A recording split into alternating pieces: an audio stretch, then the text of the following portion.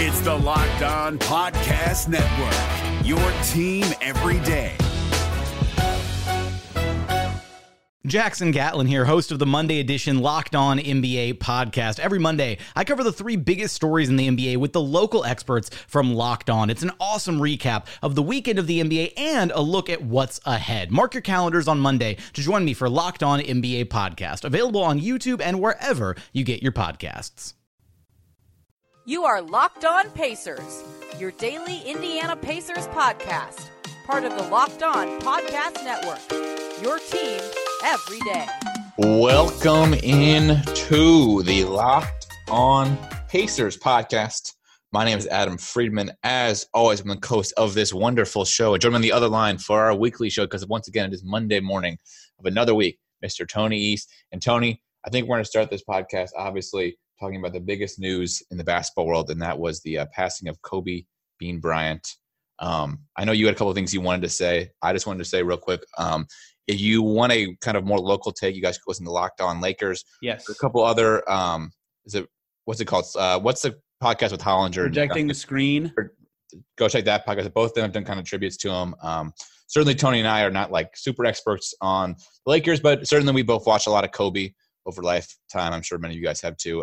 I just want to say, first thing is that for me, Kobe was probably the defining player of when I first got in the NBA, right? So I was probably first got into the NBA probably 02, 03 range, and kind of growing up as a fan, he was the best player from that range. From that time in 2010, basically, he was the best player in the league. Maybe at times you could say other guys were the quote-unquote best player, like Duncan or LeBron, but Kobe was definitely the most dominating personality player. And it's just like, I remember when he retired, I thought it kind of was the end of an era for me in the NBA. And it's just like really, really awful to see. It's been a rough day. It's terrible. He was, of course, like you said, an incredible, iconic player. You know, I mean, there's a reason we yell out that guy's name when we throw stuff into the trash can. Every time. I still do it. I've done it plenty of times. I did it probably in the last couple of days when I was. I'll probably do it until I'm dying myself. I mean, he was such an icon for the NBA, and he was on the only team that the Pacers played in the finals. If you have League Pass, you can see on League Pass Historic, they have Game 6 of Pacers-Lakers on there. Nick Gangstead was kind enough to share some moments from that game on Twitter today. I saw right before halftime of Game 6, the Lakers clinching the series. The Pacers are actually up 6. Halftime's right around the corner. The announcer says something like, hey, it'd be huge for the Lakers if they could get some points here before halftime and gain some momentum. And before the sentence is even fully out of his mouth, Kobe just swishes a three right in the Pacers' face. That was just the kind of guy he was. Clutch shots in huge moments against any team, including the Pacers. And he was just an incredible player. Yeah, I mean, he killed the Pacers that entire series in 2000. I mean, I think the thing that I remember about Kobe is that every team that played against him, every fan base, like, was in awe of what he could do, but also almost hated him in like this way you hate other sports teams, right? You were just like, he just killed teams. He beat almost every team he had a signature moment against. But I mean, at the end of the day, when this all happened, when he retired too, you still remember those as kind of in a fond light, even if it did beat your team like the Pacers 2000.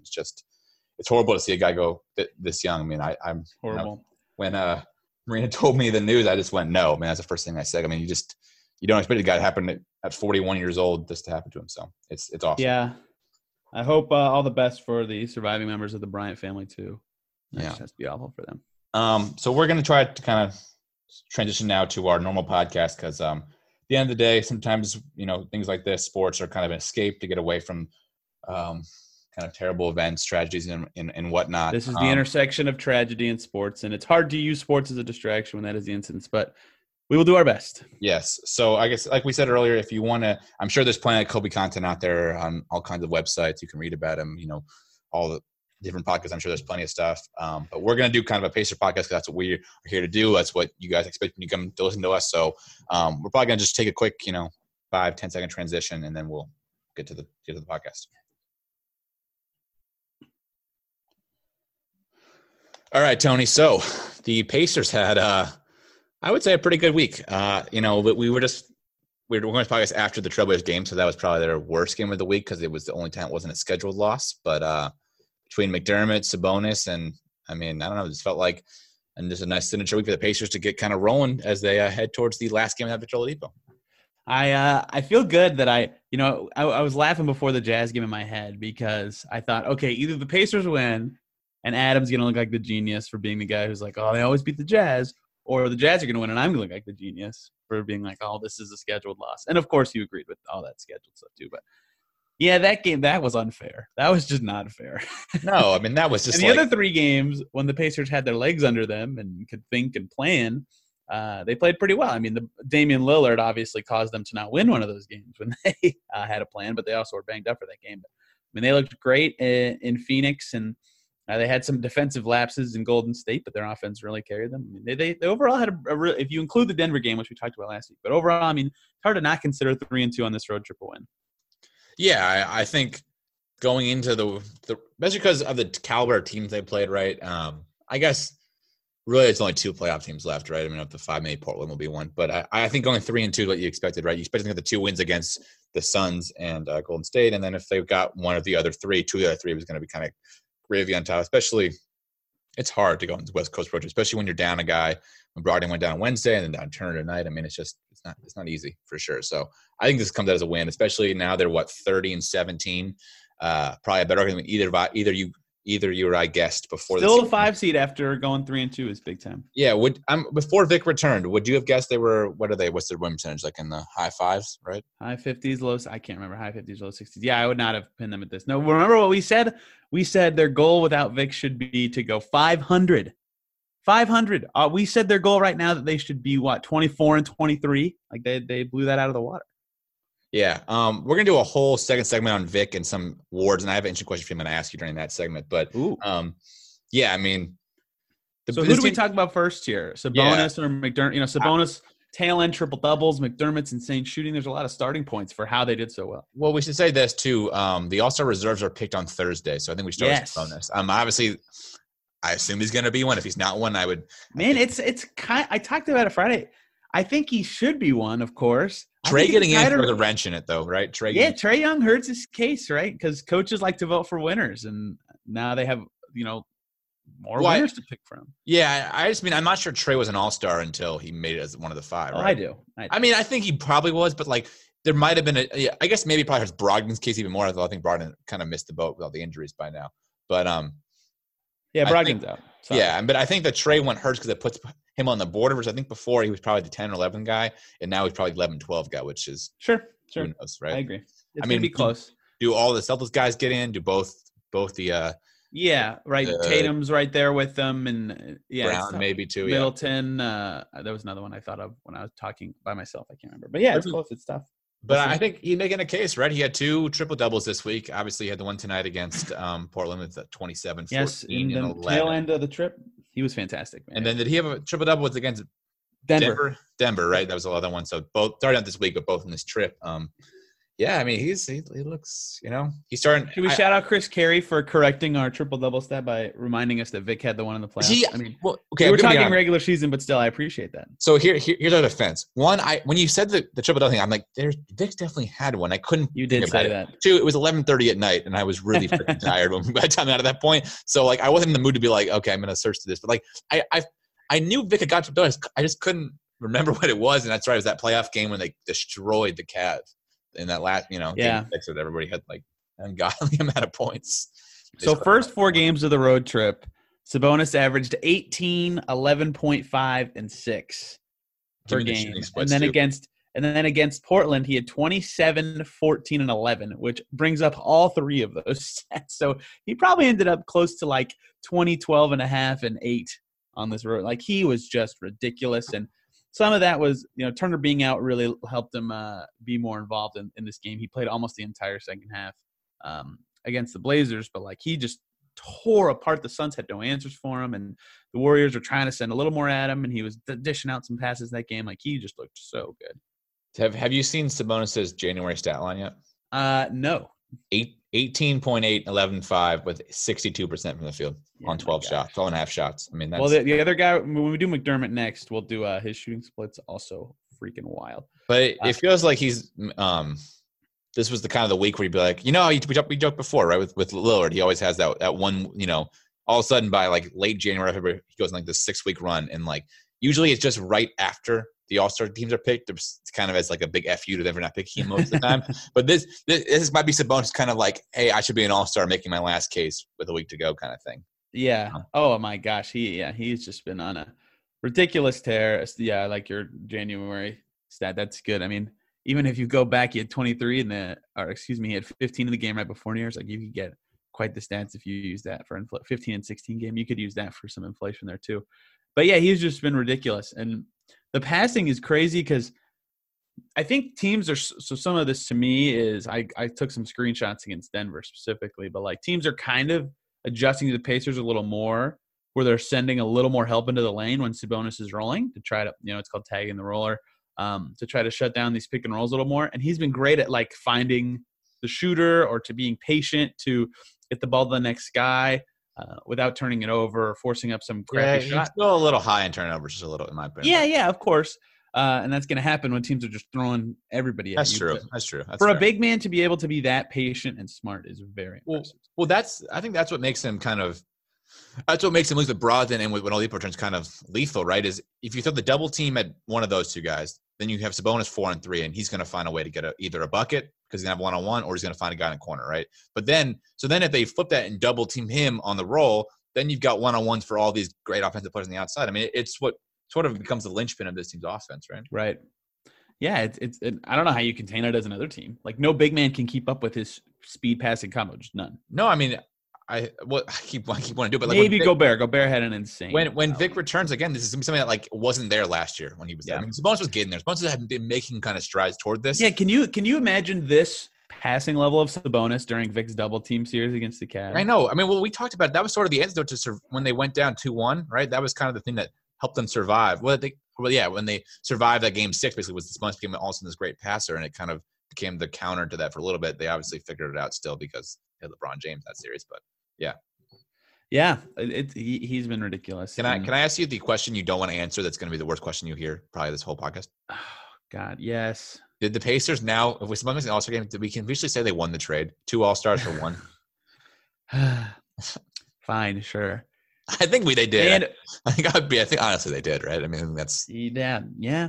Well, right, especially if they can lock up Vic for more years, right? To get it like 7+ years of All-Star play from 2 different guys. Yeah, I mean, and I think the what you could say too is think about it. The Thunder are in rebuild mode, and granted they have Chris Paul and Shea, but like I almost would rather have 1,000 picks. Yeah, but would you rather have Sabonis and Oladipo as your core? Because I might take that. I mean, that's 2 All-Star level players. I'm sure they'd love it. I know they definitely love to have Sabonis.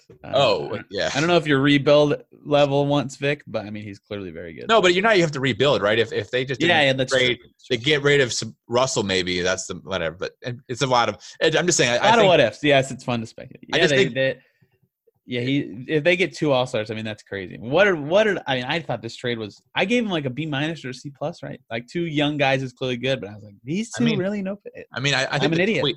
I think the tweet when they eventually retire Vic's number someday, as he remains the Pacer forever, let's say, will be the thing that the Oklahoma City police tweet that was like theft legal or whatever. Yeah, something about don't worry, we're investigating the theft by the Oklahoma City Thunder of the Indiana Pacers, and it's like, well, you know what, good luck being in the mediocrity while the Pacers are trying to fight for a top 3 seed for they didn't even win a series with that team. Speaking of former Thunder players, Doug McDermott also had. He's been on a lot of teams, so that's their fault. he has. Yeah. So he finished, I believe, 22 for 33 from deep in these 5 games. Get that man that's in the 3-point contest. I really want him in the 3-point contest. I don't know if he'll get it or not. I don't know how they decide who does it, but like if they're inviting Luka, who's like in the 30s, right? It's clearly not merit based, but some of it is you want some names, right? You need some of course. But Doug's been just scorching this year. But you would think without Clay and Steph, there's a lot of room now for guys to step up. That's true.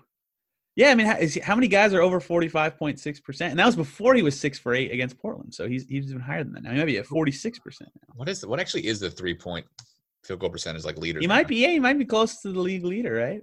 Yeah, let me look it up real fast. You keep going. Yes, I can. I mean, that kind of stuff, we always talk about how good the Pacers bench is.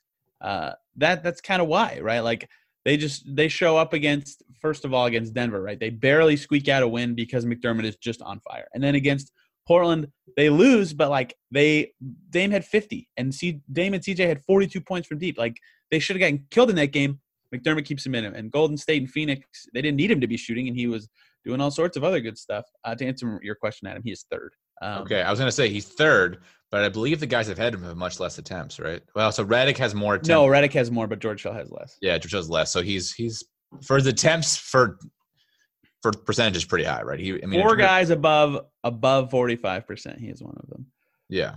But yeah, he was just so important near literally every game, just supplying that space and keeping that bench unit moving. And then as some injuries evolved, with Brogdon, then they had to change lineups a little bit. He even played a little more with starters, and that obviously is very helpful. He was fantastic. Yeah, I mean, I think he's been the biggest revelation from this team all season. I mean, I don't know. We can talk about who's been their best bench player, but I think he's been the most consistent so far this year. Yeah. It hasn't felt like he's had the ups and he called him Road McDermott last year. He hasn't had that kind of ups and downs this year. No, I mean, I don't know if it's just simply that he just. I don't know what it is. I mean, maybe just shooting better is simply the end over everything. But last year, I felt like he was okay, but was just kind of an average player. Provided enough spacing worth playing, but You're not a fan of his. No, he made $7 million. Could you get a better player through a little more versatility from right. that? This year, though, it's he's a bargain. I mean, yeah. Remember this summer when David offered that first round pick in the Locked On mock draft, and I said, "See, not to you, but in general, people, look, other teams want McDermott because it's a valuable thing, and now he's doing it and showing why other teams would want to do. But my thing always was about it is that he's better from afar than he is up close. When you see him, it's kind of oh." Man, when the one time McDermott maybe goes 5 of 7 against the Jazz, and they want him, right? They don't actually watch him day in day out and see him go 1 of 4 for 4 out of 5 nights, miss 3. This year that doesn't happen. No, this year doesn't happen. I mean, even when he has a bad night, he still puts up 10 points because he finds a way to score elsewhere, right? He just, I don't know if it's the coaching, if it's just whatever it is. They've been basically telling him, you can't hit your 3 tonight, whatever. And just go to the rim and get a foul and make those, just get easy points. Because I feel I looked at his stat line and oh, he had 10 points, probably an okay night. But he went 2 of 11 one night. But you wouldn't feel that from the way he plays because he just keeps, I don't know. It feels like he's just much more consistently able to put up 10 points a night than he was last year, at least, where he just it was one game of 15 and then 1 of 2. And it's just much more level this year. Yeah. Yeah. Is there any other player you want to highlight from this road trip? Warren was insane in Golden State. Yeah. I mean, I think that's worth talking about. He's had so many of these. He's had so many games. He's the only guy with multiple over 30-point games. He's had so many weeks where we're well, I guess we have to talk about TJ Warren again. he's to me. I'm out of stuff to say though. We've done this exact segment so many times. We're just oh, it's so nice to have this multi-level scorer who always is shooting a good percent. It's well, there it goes again. Yeah, to me, he basically is the exact same player he was in Phoenix, but for a team that's now winning. I mean, a little better defense. Dude, they're putting him. I know Brogdon was out, but they looked at the whole roster today and said, you know what, TJ Warren, you go guard Dame, and maybe against the 50-point Damian Lillard, it's not the greatest game to highlight, but he was on D'Angelo Russell last game. They are picking him as the guy to go guard the stars or Brogdon. That is crazy. So I think in the NBA we forget how hard it is and how valuable it is to have just a 6'8" dude who's a really good player. Yeah. He's probably not even in the top 50 in the league, but it's hard to find 6 these good small forwards, right? It's hard. I mean, there's the best 5 and there's just a drop off. I think if we did the list, you could just after Butler or George, you just find this gap basically from the next best small forward in the league. And what the Pacers were throwing out, Bojan there last year. Maybe you could say on defensive end, you were playing a little Thad Young at one point, and then go back to that, CJ Miles before then. It's just it's just so good to have a guy who they seem to figure out who can just be he's not the best defender, but is a body that can do something. And then on the offensive end is toe to toe with some of the best offensive players at times, and can just destroy the bad teams. I mean, every night you don't have to worry about they play a bad team, they're going to win the game because Warren will have 25. He'll just do it. I mean, it's the Suns on Wednesday night. I mean, it's why they're 30-17 because they beat every team they should, mainly except for maybe the Hawks at one time. Ugh. And there's another game. Cavs early in the year. Yeah. Early in the year. But I mean, so before I say more Warren things, an update from our lovely friend Mark Monty. After McDermott's game tonight, he passed JJ Redick by a 100%. Oh, nice. Good for him. He's in second in 3 points. And George Hill's not taking very many attempts. He's about 60, probably now 70 attempts lower than McDermott. So Doug's got quite the case. I've said this before with Warren, but it's so settling to me like, I can't believe I just used the opposite of unsettling like that. It's so settling to me that, especially on a team with McMillan, who like encourages shots, like if you're open, take it, that he's the kind of guy that his mid-range is as efficient as most guys' threes, right? Like, you're totally okay with him taking whatever shot. You know, an off-the-dribble one-legged baseline floater, go ahead. You're going to hit 50% or more. Yeah, he's a 51.3% shooter from 10 to 16 feet. Yeah, go ahead. Take it. I don't care. Like, he's the only player – well, I guess Lamb a little bit, but, like, he's the only player on the team I'm like, go ahead. Great. Put it up. Something crazy. He's 74% from 0 to 3 feet. I mean, that's insane at the rim. That's insane. He's just good, man. He's just so good. On Sabonis' best day, he's not even 74%. No, not even close. And like I think about Warren too. Like, you watch him go around the rim. One, I bet if that 74%, if he missed one of those, then he got the rebound and put it back in. Yeah. I mean, I wonder what it actually is like. You know, when he tries to get a ball at the rim, what is actually like scoring or points per time. You know what's crazy about that 74.1%? That's not even his career best. I mean, it feels weird too, especially in a league where like you really value either 0 to 3 foot shots or threes, that you somehow, because Warren is maybe not this like high volume off the point shooter, but he's a high volume 0 to 3 foot shooter that like they somehow undervalued that in a way. I don't know. Yeah. It's like he's got him. I mean, and maybe teams did value him and they just didn't know they'd get him for free, and the Pacers just the ones that called and said, "Hey, can we get him by chance?" And they were just, that's what happened. But I mean, it just seems insane. This guy went for nothing. And I get it. It really didn't go for nothing because they wanted the cap space that became valuable to get other guys. And I get that. So it's a Rubio for Warren trade ultimately. But still, I mean, this guy is he's having a career year. And when you put him with a good team, it's what you thought could happen, right? Is he just becomes a competent, really good player that can win games all of a sudden. Yeah. It's ridiculous. He's just been so good. All right. I don't have any other player I want to. I don't know if I have any. Like, everybody was, Lamb was struggling after the Denver game. There was, after that 0-for-7 in Denver, but he had a nice week. Didn't have any. I think he shot over 50% every game. Yeah, I don't necessarily talk about him that much, but I think McConnell stepped in nicely for. He did. Okay. Lamb not good in Phoenix, great everywhere else. McConnell did a great job with Brogdon out. Yeah, I mean, he did the best he could. I think he had 8 assists tonight, or on Sunday night he had 8 no turnovers, 8 assists, no turnovers against Portland.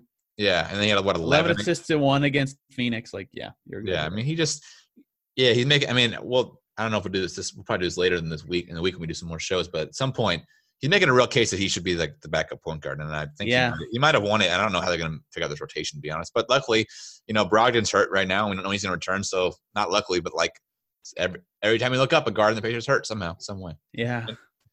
I guess, do we have any updates on Brogdon real fast before we do a quick break? It's a concussion. Okay. I saw the stitches. I saw a couple of stitches above his eye. What I was going to say is the concussion protocol is kind of hard to read for us as outsiders, because it's not like the NFL where they have like steps that are time constraints. They just have to do the steps. So it can be like Kelly Oubre, who the Pacers just played, only missed 2 games. But like Miles Turner had his a couple years ago, he missed like 2 weeks. And Al Horford had one that made him miss 3 weeks. So you just kind of never know. But I will say it seems like that the fact that he's going through these shoot-arounds and looks coherent and with it, like, I'm not a doctor, of course, but it sees like he could go at some point this week. I think he did, when they did the Kobe tribute before the game, he did speak up for the team. So I wonder, I mean, not that means anything, but. Well, I think shoot-around's the big one to me. That he just, if he can be, like, I know it's a giant difference between playing in a loud game, but like, being able to move and do motions that don't just completely throw you off, and like your depth perception isn't totally screwed. Like, that's good. Yep. And by the next time they play, it'll have been a week, and it will be the return of Victor Oladipo. So maybe. And that Chicago game is the lowest pressure game for every other player on the roster. So.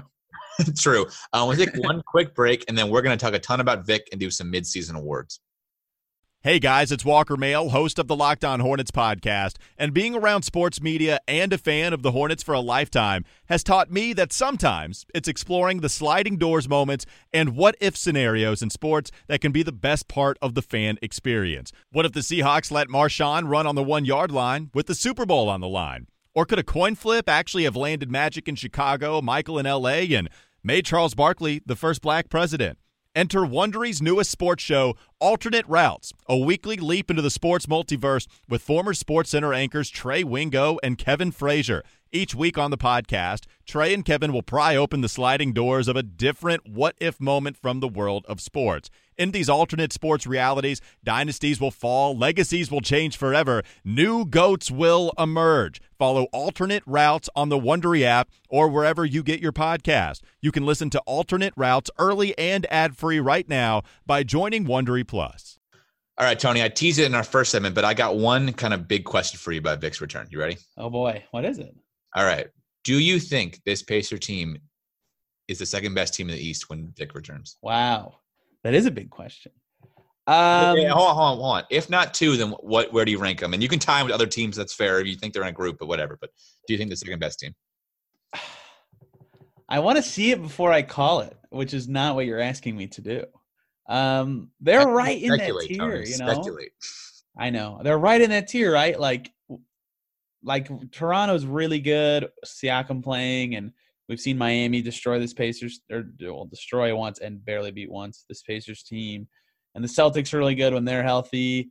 And the Sixers have fought through every injury under the sun this year, but they're really good when they're healthy. So, all those teams are really good, but the Pacers have played those teams well and been as good as them both in the standings and matched up head-to-head. Does Vic push them higher? Absolutely. Does he push them above those? Does a recovering Victor Oladipo push them immediately way above those teams? I don't know. It's very close. Yeah, so here's the thing I will say, and this it applies to all the teams that are in that kind of top 6 tier, but this team finally has the playoff experience where that won't be an issue, right? I mean, they played 2 years in the playoffs. Well, really, it's been 4 straight years, but 2 years of this iteration of a team. They got Brogdon, who's been in multiple big playoff games back-to-back years now. So, that, I think a concern of mine in the past would have been, well, they're fresh, they're young. This is the team that's not going to step in a big moment. But it feels like that if there's going to be a time when they find something in the playoffs, it's going to be the third year of having made the playoffs, stuff like that. So that's the first thing where I think kind of puts them on the same tier. Even though Toronto and Boston have been in conference finals, I understand, but at least they just have played playoff games. They played big games, especially a couple years ago. So, there's nothing at the moment maybe is not going to be too big for them at the time. The other thing I will say is that this team with Vic matches up, I think, against most of these teams pretty well and has kind of to counter most of these teams, right? So we go to the Celtics, right? Well, they have the center the Celtics don't have, and that's the counter that can help them. And they have the guards to kind of match up to the forward strength of them, of the Celtics, right? I think that's fair to say. Yeah, the big man's where they just dominate that matchup, right? And then Philly, right? They lose the big man matchup, but from I remember in the past, they have the speed, and when you put Vic and you put that's out of Ben. And you put Embiid in that pick and roll with Vic, and it just it kills him every time. It feels like. And then with the Heat, Vic's got that same burst. Yeah, with the Heat, then you've got one more star than the Heat. Right? The Heat really have, I would say, Bam and Butler, and Butler's kind of been iffy this year, to be honest, in terms of top level star. He's been great, getting the line, but he's not these great stat lines. And Bam's kind of a becoming star, but they have, let's call it 2.5 stars wherever you want to put Sabonis, right? And maybe we don't, on that level. I'm kind of broad on that one. And then with Toronto, that's the question, but that's the one where I see the least matchup advantage. But again, I feel like they match up well because they have a good center and they have good guards, and that kind of works. I don't know. It just seems like this team's going to match up well to a lot of these teams that can go. Right. They don't have the big holes like last year where Darren Collison, it just gets you smoked by whoever. No, and the starting lineup too. The biggest hole is either whether it's Miles Turner scoring, right, and I think I can trust him to make hopefully 40% from 3 in a series, or T.J. Warren. Not even 1 of 3 is fine in the slowed down playoffs. Yeah, and then it's T.J. Warren. Is he going to be too ball hoggy? But I haven't seen that this year from him. I think if he sees Vic rolling, he's just going to kind of clean up Vic's messes. Basically, is what I see him doing. As Vic misses a layup occasionally, he'll come in, pick up the rebound, and put it back in. And then the bench unit. I mean, this team is much more complete than they've been in the past, and I'm not sure you can say about the other East teams, right? The other East teams each have a little flaw. Does the Simmons and the Embiid thing work together? The Celtics don't have a center. The Heat, I don't know the Heat's flaws. I guess they're pretty good up and down. I might be the one team, but that's the thing. The Sixers have a bad bench, but the Celtics, I know their centers are bad, but the Celtics, Raptors, and Heat are all just they have a bunch of solid dudes, man, and they just keep beating teams because of that. That's why they were able to survive their own injuries. So, yeah, it's gonna. I want to say that we've seen the Pacers be as high as 4th this year, and obviously Vic elevates them. It's just I don't know what version of him they're gonna get to know for sure how much I think he'll help them go up. Is it weird that I think by the end of February we'll see a pretty high level Vic? I wouldn't be surprised. To me, I guess it's a weird way to compare this, but like, remember when Kyrie tore his ACL a couple years ago and missed about almost all year, then came back and had that great playoff run with the Cavs? Yeah. I mean, that's what I almost think could happen. I mean, I don't know whether, I mean, because he's a little older than Kyrie is, obviously that happened, but I just wonder if. Well, didn't he get hurt in college? Well, Kyrie got hurt a couple times in his career, but I'm talking about the year he tore his ACL. He tore maybe one of the ligaments in the first year that the Cavs were together. And then he came back the next year, missed all the way till like February, came back, and then he hit that big 3 in the playoff game against the Warriors. That was that year. Oh, yeah. He got hurt that year, really? He got hurt the year before that. Okay. Remember, you're right. He got hurt in the first game of the NBA Finals in 15, and then he came back in 16. Whatever. Yes. That's what I mean. It just feels like, I don't know. I just feel like I remember now. I remember now. I just don't. I don't know. I don't feel like this is going to be a limiting factor for him. But maybe I'm being. Yeah, we'll see. I don't know. It's hard. I just don't know. Right? Like Tony. Like I've said before, we don't have a good litmus test. Like Tony Parker was too old, and man, the Thunder. What's going on with Andre Roberson? Like he's kind of a guy we thought we could compare, and he still isn't back. It's been over 2 years, so yeah, we don't really have a good litmus test for Victor. I think part of it too is. I mean, I guess maybe nowadays I'm too optimistic, but like I feel like with the way we have technology and the way we just our medical procedure work is that like almost anything can come from any injury, especially after Paul George snapped his leg. Right. What he did, like pretty much we can fix everything now. So my kind of thought, right? And that's what it feels like. We're at a point where even enough money and enough will, we can basically solve any injury. Yeah. I mean, you want to do some mid-season awards? Yeah, the one thing I would say, I forgot to say, Michael Porter Jr. might have jelly donuts in his spine. He might still end up having a 10-year NBA career. Let's do some mid-season awards. What do you want to start though with this? Do we want to knock it out like every NBA award? So we didn't really discuss this very well. Do we want to do just Pacer related, or do we want to do like? We did not play in this very well. No, we did not play this very well at all. I think we should say who we think the NBA is currently in our opinion, and then we'll say who the Pacers person is. Okay, yeah, that's the right way. Like that. All right, NBA MVP, easy for me. I hope it's easy for you as well. Yes, Giannis Antetokounmpo. Yes, Giannis Antetokounmpo. Obviously, Bucks are ridiculous. He's ridiculous. You don't want better than last year somehow. Like that's crazy. You don't want to pick James Harden. You sure? Well, as much as I like Harden and think he's really good, one, it's just not. I don't know. It's just Giannis is better. Giannis was better last year, and Giannis is better than he was last year. Two, Harden just got hurt and might miss some time. If he's out for like even missing 12 games for Harden, even if he's insane, like that's it. He can't win.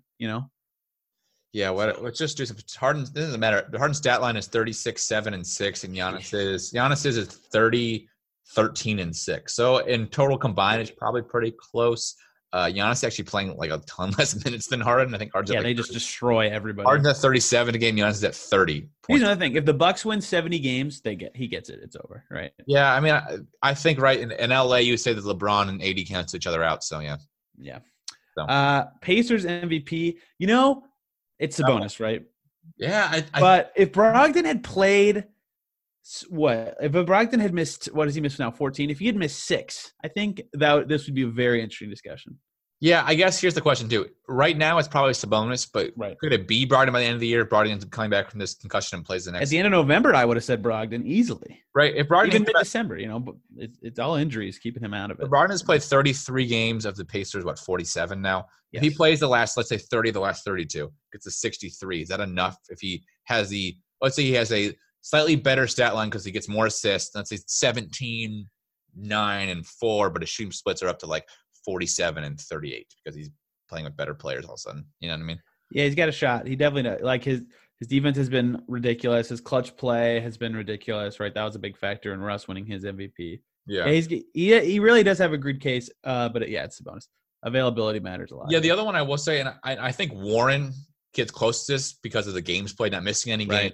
All 47. But I think Sabonis, you look at, he's playing 34 minutes game versus Warren's playing 32. And you do the total minutes, he's actually not that far behind Warren. He's about 13 minutes behind. So I think that's where, right? If Sabonis had played more like 1,400 minutes and Warren had played more like 1,500 minutes, I might be like, well, Warren has just been the consistent player. He's putting up stat lines still. He might kind of be the guy. But I think the one for sure. I don't disagree with that. Yeah.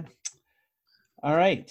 What do you want to do next? Let's do sixth man of the year since you love this. Sixth man. Ooh, this one's actually kind of hard. And maybe not. So NBA wise, I don't really know. Am I picking Lou Williams? NBA sixth man of the year. I assume Lou Williams having a good year. I don't really know. Well, Devontae Graham had a great shot before the Hornets moved him to the starting lineup. Yeah, how does that work? Is there a qualification that can't start more than how many games? I don't know. I think it's under half. Okay. I'm not sure. That's actually pretty hard. I mean, you could go with Montrez again too. You know. Yeah. Well, he's the seventh man, right? No, well, he's been. Well, wouldn't Derrick Rose be the one right now? Derrick Rose is a great pick. All right. I don't know any. I don't really know any sixth-man candidates. Dennis Schroeder is a good one. I know he's been absolutely killing it. I feel like it had to be Rose. Rose has only started 7 games. He's averaging 18 and 6 a game, or 19, almost 19 and 6. Look at Schroeder's stats. I think Rose is the answer. He's had something like 13, 20-point games in a row, but Schroeder definitely should be in the running here, I think. Okay. I mean, I think it's one of those two. And yeah, Yes. I mean, the thing is, does Rose and him starting enough games? I don't really know what happens. Actually, Reggie Jackson's back, so probably not. Rose has better stats than Schroeder, though. Yeah, he's been good. He's been good. Yeah. Rose For the Pacers is a lot harder. Yeah. Who? Okay. Let's do this first. I think the top 2, in my opinion, right now are McConnell and McDermott, right? Yeah, McDermott was for sure in my top 2. I was thinking about a bunch of other. I was actually honestly thinking about everybody. Yeah, I think mine are those 2 guys as well. I don't want to rule out like Justin Holiday's really close for me.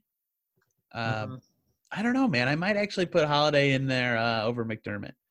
So my only thing about Justin Holiday is I don't know if he has the like Holiday gets closes some games with the starters and yeah, but so has McDermott lately too. yeah, man, this is so hard. To me, it's McDermott. I mean, I think this week solidified it, but man, the dude is Wow. I think mine's McConnell.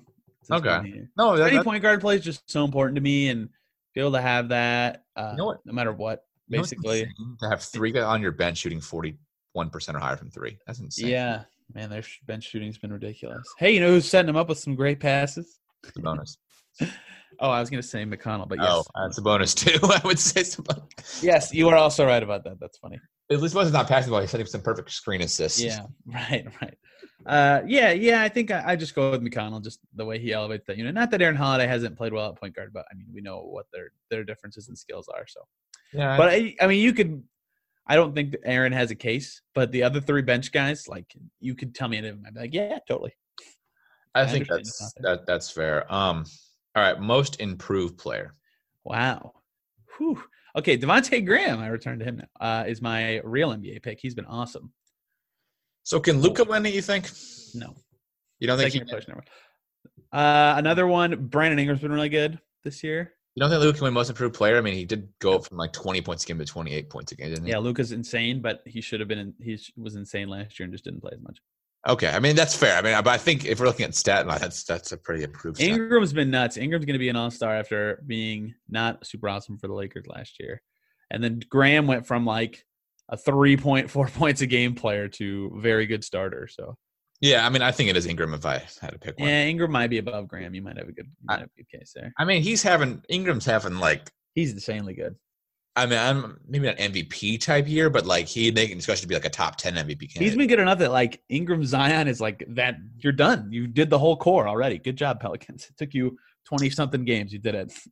Yeah, if Zion can stay healthy, that's a big thing. Yeah. But again, I don't know why he wouldn't. No, I mean the way the science is today, they can basically fix any injury possible. I mean, they rebuild. Most improved on the Pacers is hard too, though. I don't think it's as hard as you think it is.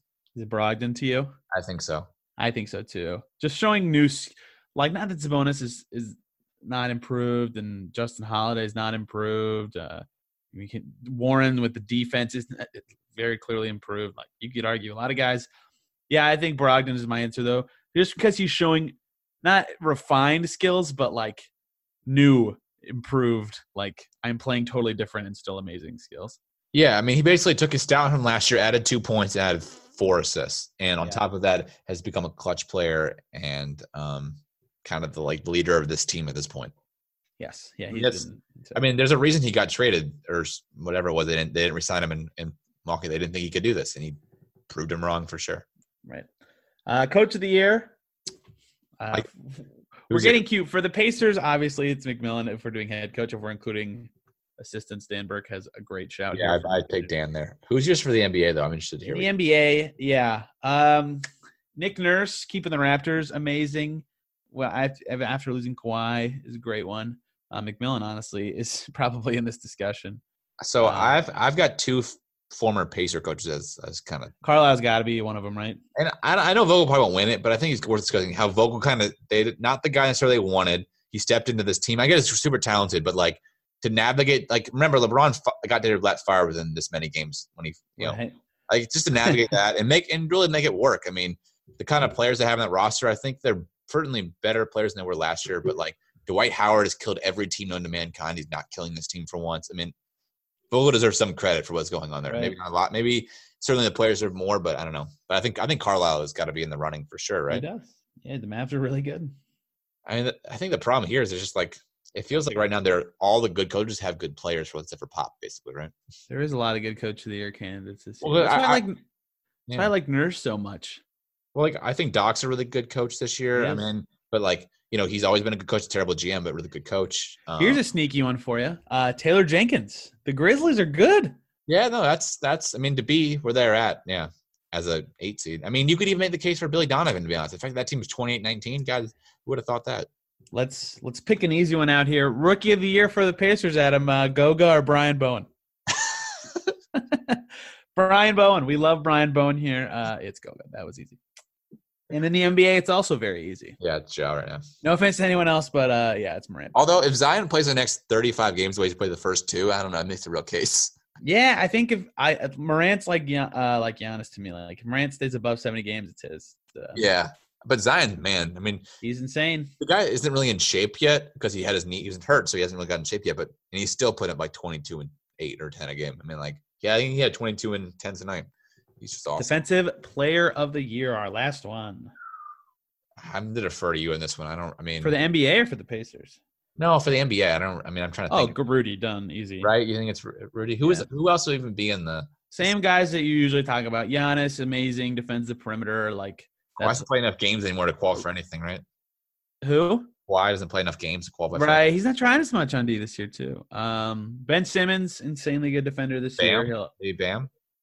Bam also in here. Anthony Davis also in here. A lot of the usual suspects, but Rudy's just ridiculous. Like it's insane.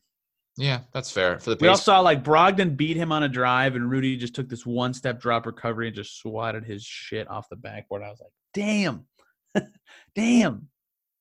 For the Pacers, this might be a tougher one.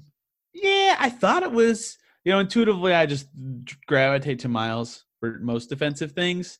I want to give shouts to other guys, of course. I'm picking Miles for what it's worth. Would you think about Justin Holiday at all? I did. He was in my shouts category. Okay.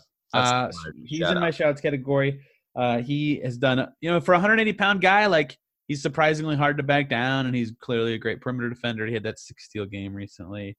And then Brogdon, of course, they put him on the best guy a lot of the time. He's really good. But as much as we've picked on Miles this year, everybody in Pacers world, like Montrez bullies him and Embiid and Drummond and all this. Like the way, I think we saw this against Portland just now. So obviously, like the Blazers just shredded them in the pick and roll the whole game because they had no one to cover on the weak side. They were too slow. Their drop coverage was out of whack a little. Like they just need Miles in those instances, and he just makes everything so much easier for everybody on D. And he, I think it's him. Yeah, I mean, he's the best defensive player by far. Yeah, that was fun. Yeah. Do we have any other awards? Is it like should we do like Man of the Year or like? Isn't that it? Isn't that all? I think what's the NFL is the Walter Payton Man of the Year. Do we have any? Oh, Brogdon done. Okay. Good discussion. We think of any other else? I don't know. Can I give Jeremy Lamb the unintentionally funny award? Yeah, that's fair. I think Jeremy Lamb is hilarious. Cutest kid award goes to Justin Holiday, probably. Yes, definitely. Definitely. We could do superlatives at the end of the year. Yeah, at the end of the year. I guess one question real fast. Do you think Warren or Sabonis finishes with the most points at the end of the season? Total points scored or per game? Well, let's go per game, I guess. Actually, wait. Yeah, Warren if it's total. Yeah. Per game scoring at the end of the year. Because I'm not going to count Vic. He's going to play enough games. So you know what I'm going to say is I think Vic's return will hurt Warren scoring more than Sabonis's, so I will pick Sabonis. Okay. And I'm not going to count Vic because Vic's only going to play 30-something games. I don't think that counts to points per game. Right. All right. Speaking of Vic, you want to preview the two teams he plays? Yeah, so one quick break, and then we'll do which should be an easy week for the Pacers. This is Jake from Locked On. Locked On has teamed up with State Farm to spotlight some of the greatest supporting players in NBA history. After beating the Heat led by LeBron James and Dwayne Wade in 2011, Dirk Nowitzki won an NBA title and proved himself to be one of the greatest basketball players of all time. But there was one player in the starting lineup for the last 3 games of the finals that helped support Dirk all the way to a championship, JJ Barea. Led by JJ and Jason Terry, the Mavs' second unit proved to be the strength throughout the playoffs, where they led the NBA in bench scoring. But for games 4, 5, and 6 in the NBA Finals, Mavs coach Rick Carlisle inserted Barea into the starting 5 to help the Mavs space the floor and put more playmaking around Dirk. JJ Barea had a knack for running the pick and roll with Dirk that helped the Mavs score more efficiently on their run to a title. Dirk Nowitzki couldn't score the way he did if he didn't have much needed support from someone like JJ Barea. Sometimes you and I need that kind of support too. Think of State Farm like a pivotal team player. When you need help protecting the things that matter most, remember the jingle and just say, like a good neighbor, State Farm is there. So are you a longtime listener of the Locked On Pacers podcast? Tony, I know you're a longtime listener of the Locked On Podcast Network. I am a longtime listener of the Locked On Podcast Network and Locked On Pacers.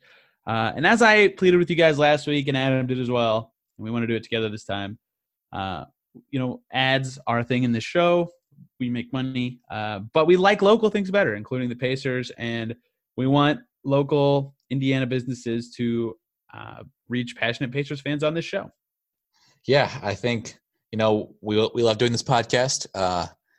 We're going to keep doing this podcast for sure, but it certainly isn't a free endeavor. We can't keep doing this for free all the time. And we do enjoy the little bit of income we make from it. And this podcast is a great way if you're trying to reach kind of a predominantly male audience, well-educated, disposable income, just kind of all these Locked On podcasts are too. And because we've got a Colts podcast too, Locked On Colts, it's a great way to kind of get some synergy across all the you got, a lot of local Pacer, Indiana related podcasts this time of year. So you can do, football their football year, go right into basketball in the basketball time of year, and so on and so on. You text the word advertiser to 33777 or visit LockedOnPodcast.com as advertising. You can let us know who you are, and we'll get our team of advertising people to get right to you to help you achieve your success. Once again, text the word advertising to 33777 or visit LockedOnPodcast.com/advertising. Now back to our podcast. All right, Tony. So we got an easy week, 2 games. Not very easy. I'm happy how easy it is to preview the week, and they've already played both of them. Yeah, perfect. So they played the Bulls twice this year, beating them 108-95 and beating them to 116-105. The Bulls are not a very good basketball team. They are, I would say, one of the worst 5-6 teams in the league. Adam, I don't know if you saw it. The Kings and Bulls just played. Okay.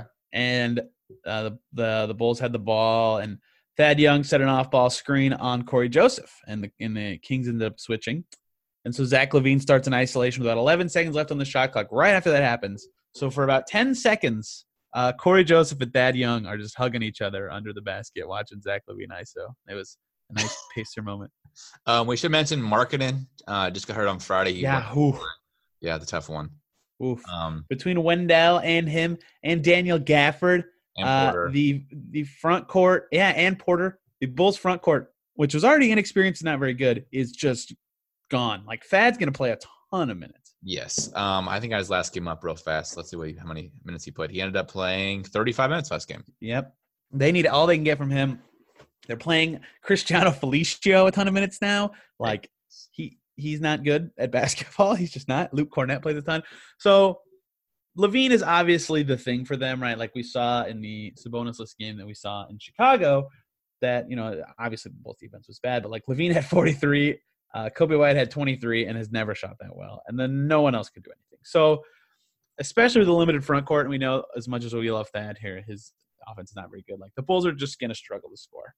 Yeah, the Bulls ranked 27th in offensive rating and 9th in defense rating, but frankly, we beat around the bush. Let's be real. The real news behind this game is that Victor Oladipo makes a return 72 days later, right? It's a week. We got finally here. 370 days later, the Pacers' shining star returns. Well, I think we didn't intentionally do this, but talking about the front court bang-ups for the Bulls is interesting because, like, who's going to stop him at the rim? Nobody. Like, yeah. And Vic knows how to finish over Thad. He did it in practice for years. So it's gonna be a very fun team to see him against. LaVine is a terrible defender. Like, do you think Thad will be nice to him when he goes Because he knows he's I'll hurt, shoot right? him a text before the game and say, "Hey, like, don't help this game." Or no, I mean just don't clock me at the rim because I'm coming back. Like, let's be careful. I'm not doing my career now. Great. Come on, dude. Yeah, Levine. Well, I guess the Bulls are kind of intriguing because Levine is a horrible defender, and Kobe White's a rookie. He's a horrible defender. But like they have okay defensive guards between like Dunn and Satoransky and stuff. So I don't know how they're gonna defend Vic. Like, are they gonna act like he's the Vic of old? Or are they gonna put their good defenders on Brogdon if he's back? I don't know what they're gonna do. But none of them are so good that I think they're gonna totally limit him. And I'm curious how the Pacers game plan to get Vic involved is gonna be very interesting. So let's say Barnes doesn't play. Do you think McConnell starts next to Vic? Ooh. No, I think they'll opt for shooting, right? I think we saw that. Well, Turner's going to play probably, though. I think Turner will be back. If Turner plays, McConnell starts because we just saw this against the Blazers, right? They went with McConnell and then Jakar with Turner out, and they just had no shooting, and it killed them. Yeah, with Vic, they went with Aaron Holiday in the second half. But, yeah, if Turner's back, I think they'll go McConnell. Or do we see the point Vic we've been dying for 2.5 years? Vic? Yeah, that would be sick. Man. But I think Brogdon and Turner will be back. I think. I don't know that. So it's going to be crazy when the injury report comes out and Vic's not on it. Yes. How many minutes do you think Vic plays? 20? 20 to 25. Yeah. Do you think we see if the game's close, he gets kind of hot, like a Zion kind of case where they said to keep rolling him out there? They even took Zion out after that, though. You know? Yeah, but they kept trying to a little before that, but he just kept making threes. Like oh my gosh, that was so fun. That was the best moment of the week. I know we're off topic, but he is a riot. And the Pelicans are in Indy February 8th. People have to go watch. Oh, are you gonna be able to go to the game? Or you have to go? I'm gonna try to go, and then I'm gonna go to real New Orleans during the All-Star break, which will be cool. Oh, you are? I am, yes. Anyway, Victor Oladipo's I think 20 to 25 minutes, right? Lamb will probably still play his normal workload, and then we'll just see decreased minutes for McConnell or Aaron if Brogdon's healthy. But yeah, I hope Brogdon plays so we can finally see what the rotation is going to be like. Right. I agree. That's what I think. But we'll see. Like, there's a chance. I bet he gets a shorter stint early just to get his win under him. And then if they're just killing him, he won't play as much in the second half. But if it's a close game, I bet we'll see close to 25. Yeah, is it fair to say that's my X factor for the game? I think that's mine. That's what? That's my X factor for the game. Is Vic? Yeah, absolutely. Yeah, you have anything else? Because if he fits in chemistry-wise right away, like it's over, they win. So. Yeah. Well, I think he gets kind of an easier start. Well, the boring thing about the Bulls, especially with Markkanen out, is like the Butcher discussion is stupid. What are we doing? It's Levine. Like who cares? Yeah. Like no one. But Kobe White was amazing, but like he's never shooting like that.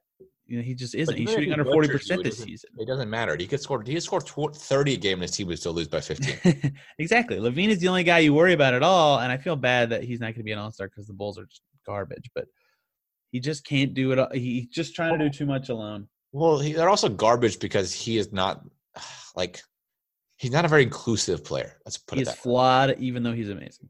Yeah, I mean, he just it seems like he would fit really well against as a third or fourth guy. Like I always did, as the Warriors' fourth guy. That's what makes sense for him. But in this role, if he shoots his season average from deep against the Pacers last time these guys played, and the Pacers won this game by double digits, he scores 9 less points. Like the Pacers win by 20 if that happens. That's how bad the Bulls were in that game. Yeah, is that he shot an absurdly good percentage, dropped 43, and they still couldn't even keep it within 10. Yeah, I mean, it's him. That's it. It's just we say all this, and they're probably going to beat them now. So it's I kind of doubt it, but we'll see. Yeah, I doubt too. I think the Bulls are just terrible. Pacers win handily by 15. So enough where you might not even see Vic in the fourth quarter, right? Yes. I think that's another little fun, stupid tidbit thing. I think it's awesome that they're playing the Bulls, who Vic has that banked-in game-winning 3 against, and the Knicks this week, who Vic had that game-winning – not game-winning. They need to play the Nuggets with him. That's what they needed to when he had that. Yeah, the Nuggets or the Spurs. He had that dagger 3 against the Knicks last year on Halloween, actually, when Thad saved it to him. So 2 teams he's had awesome clutch plays against. I think, though, for me, the moment I realized Vic was an all-star was when he scored 47 on the Nuggets. 47, That was when I was like, oh, this guy's maybe one of the best 20 players in the league. Not just good, but really, really, really good. Man, and to carry it over the next year, against the Celtics, I'm so excited to watch him. Yeah, I'm pumped. This has been. I mean, I've liked to watch the Pacers so far, but it's been boring compared to what we're about to see. It's not been boring. Well, his clutch play just brings another level of these games because it's just he just pulls up and hits over dudes. Like, it's not just like Brogdon, who hits some – like, Brogdon's so emotionless when he wins games that it's, like, kind of not as fun. I don't know how to put it. You know what I mean? Like, Brogdon, like, dunked over a dude in the Sixers game and just walked to the other end of the court. Yeah. Like, I mean, I love Brogdon, don't get me wrong, but, like, Vic, like, hits that shot and does a little pump thing, and I don't know. It's just more energy to it, if you feel me on that. Yes, absolutely. You want to talk some Knicks who also are terrible? Yeah, this is good. Actually, you look at their offensive rating is 28th, their defensive rating is 27th. That sucks. I understand that they're horrible. I wanted to say a small thing. They were 4-18 with Fizdale. That sucks. With Mike Miller, their interim, they're 8-16. That's not so bad, right? Is that a coach thing, or is that just the fact that they just played probably an easier schedule? I don't actually know what their schedule is. Can I tell you their wins? Let me give you their 8 wins for you. Golden State, bad. Sacramento, Atlanta, pretty bad. Brooklyn, but I believe it was the pre-Kyrie Brooklyn. Washington, Portland, who Pacers lost to. So Miami. There's you got one good win in there. And then Cleveland. So and their previous wins were probably just as bad. They were Cleveland, Dallas. Dallas twice. That's right. And then they beat Chicago. So they have like winning 1/3 of your games is like basically the Pistons this year. It's like Pistons, Wizards, Hornets. That's what they do under Mike Miller. That's like they're still bad, but they're not the slouches that they were under Fizdale. Although the big thing for them right now is RJ Barrett is out.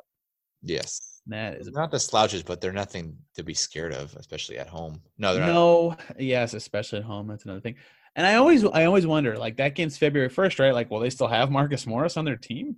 That's a very good point. He's been their best scorer this year. You know, who knows? But without RJ, and maybe he'll be back. They said he'd be reevaluated in a week 2 days ago, so there's a chance he plays. That might be the last game he misses. But without him, they have a little less punch on the perimeter too, and he hasn't been awesome. He has actually missed quite a lot of shots this year, but he's a rookie. He looks okay in other moments, and they just don't have a ton of great creators for others. They have a lot of good self-creators, and I think they actually have some quality young guys. Like Elfrid Payton has been their setup guy, and everyone else has not been awesome at it. So, yeah, my butcher's going to be Julius Randle. I think he has really. I just think Julius Randle is bad. I think he'll have a 20-point game. Yeah, what that means. I mean, 29. You're right.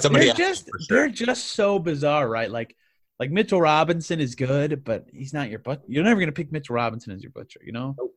You're never going to do that. Maybe Marcus Morris, I guess. So, but Mook, I guess if I thought Marcus Morris was going to like be setting himself up with some nice moves for these shots, like, yeah, maybe, but a lot of them, I don't know. He's like gets set up a lot. Also, credit to Marcus Morris. Remember, we were talking about the best 3-point shooters. He's one of the 4 guys above 45%. He's been money from deep this year. Yeah, this feels kind of fake to me, but I don't know. He's a good player. Marcus Morris is a good player. Clearly the better Morai twin. But if we haven't done it yet, I haven't. This is my bench game. I don't know if you're going to. Oh, God damn it. Screw you, man. I was going to say, I don't know if you're also going to do that.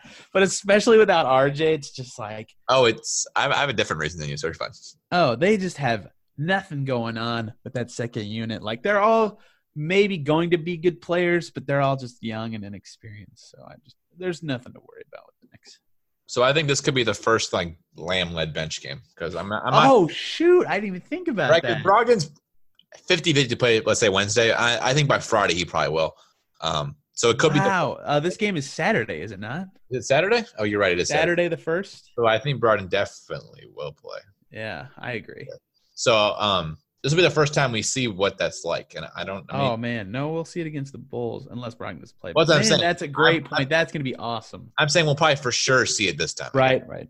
So, and I'm just excited to see what it is. But I think Lamb, he's been up and down. That's right. He's been also hurt a bunch. Just every little thing gets him, and I don't know if it's just bad luck or whatnot. Because he's always been healthy before this. But I think where he has the ability to sort of be the focal point, we might see some more success out of him, right? Where he gets to have the ball. Yeah, and when he's guarded by Wayne Ellington instead of a starter. Exactly. And I think, to me, right, this year I've been kind of like, he's fine. I mean, I'm just kind of waiting for him to go to the bench, basically.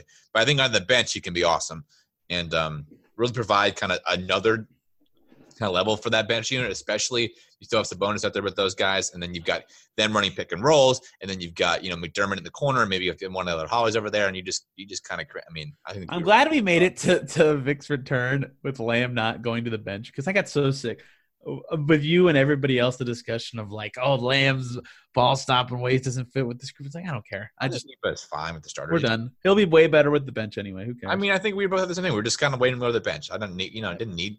I'm so glad we made it through that phase of the season. That was the worst. Yeah, I mean, he clearly is a really good player. He just felt like out of place, which is fine. That's not what he signed up for to begin with anyways. He knew what his role was when he signed up, and so it's fine. I am really glad that like he's not going to care about that, Like, I know the other big rotation shift, whatever it may be, like someone could get a little mad that they lose a ton of minutes, but at least Lamb knows, like, yeah, right, Vic's better than me. Yeah, I don't think he'll care. Didn't he come off the bench in He started for a lot of the year in Charlotte and then got benched for, who was it? I can't even remember. Dwayne Bacon. So, yes. Yeah. And he didn't start very much the year before that. He started 18 games only. No. So he's really never been a starter in his career, actually, to be honest, this year. So, yeah, I think he'll be fine. I think we'll be good. I think when he's your sixth man, then you're like, oh, that's when your team gets serious. Yes. I think they win both games this week, Adam. I agree. I think they end up 32-17 with we'll do this later, but a really, really big week coming up after that. A lot of home games coming up before the All-Star break, but they could put a nice dent in the lead in front of them. Yeah, they play Toronto twice in 2 weeks, so this is gonna be huge. It's weird they're playing a team back to back again after playing one like last week the same way. So 3 weeks ago. Yes. Weird scheduling. Bad scheduling. Very weird. Bad scheduling. Just bad scheduling. Very bad. Just bad NBA. Just bad. All right. Anything else, Tony, before we head out? No, I'm okay. I think it's gonna be very fun to see Victor Oladipo play basketball again. I agree with you. I know we went a little long on this podcast. I'm not even sure how long we went, but I felt like we probably went at least an hour. So if you're still here, then sticking with us. As always, you can follow our podcast at Locked On Pacers. You can follow Tony at T East NBA. You can follow me at FreeMadam5. As always, we bring you 5 podcasts a week. It might be a special 5 this week. So listen for that on our Twitter feed. We might tweet something out about it, who is doing what podcast and what we're doing. So it's always Locked On Pacers podcast. As always, we'll see you guys again tomorrow.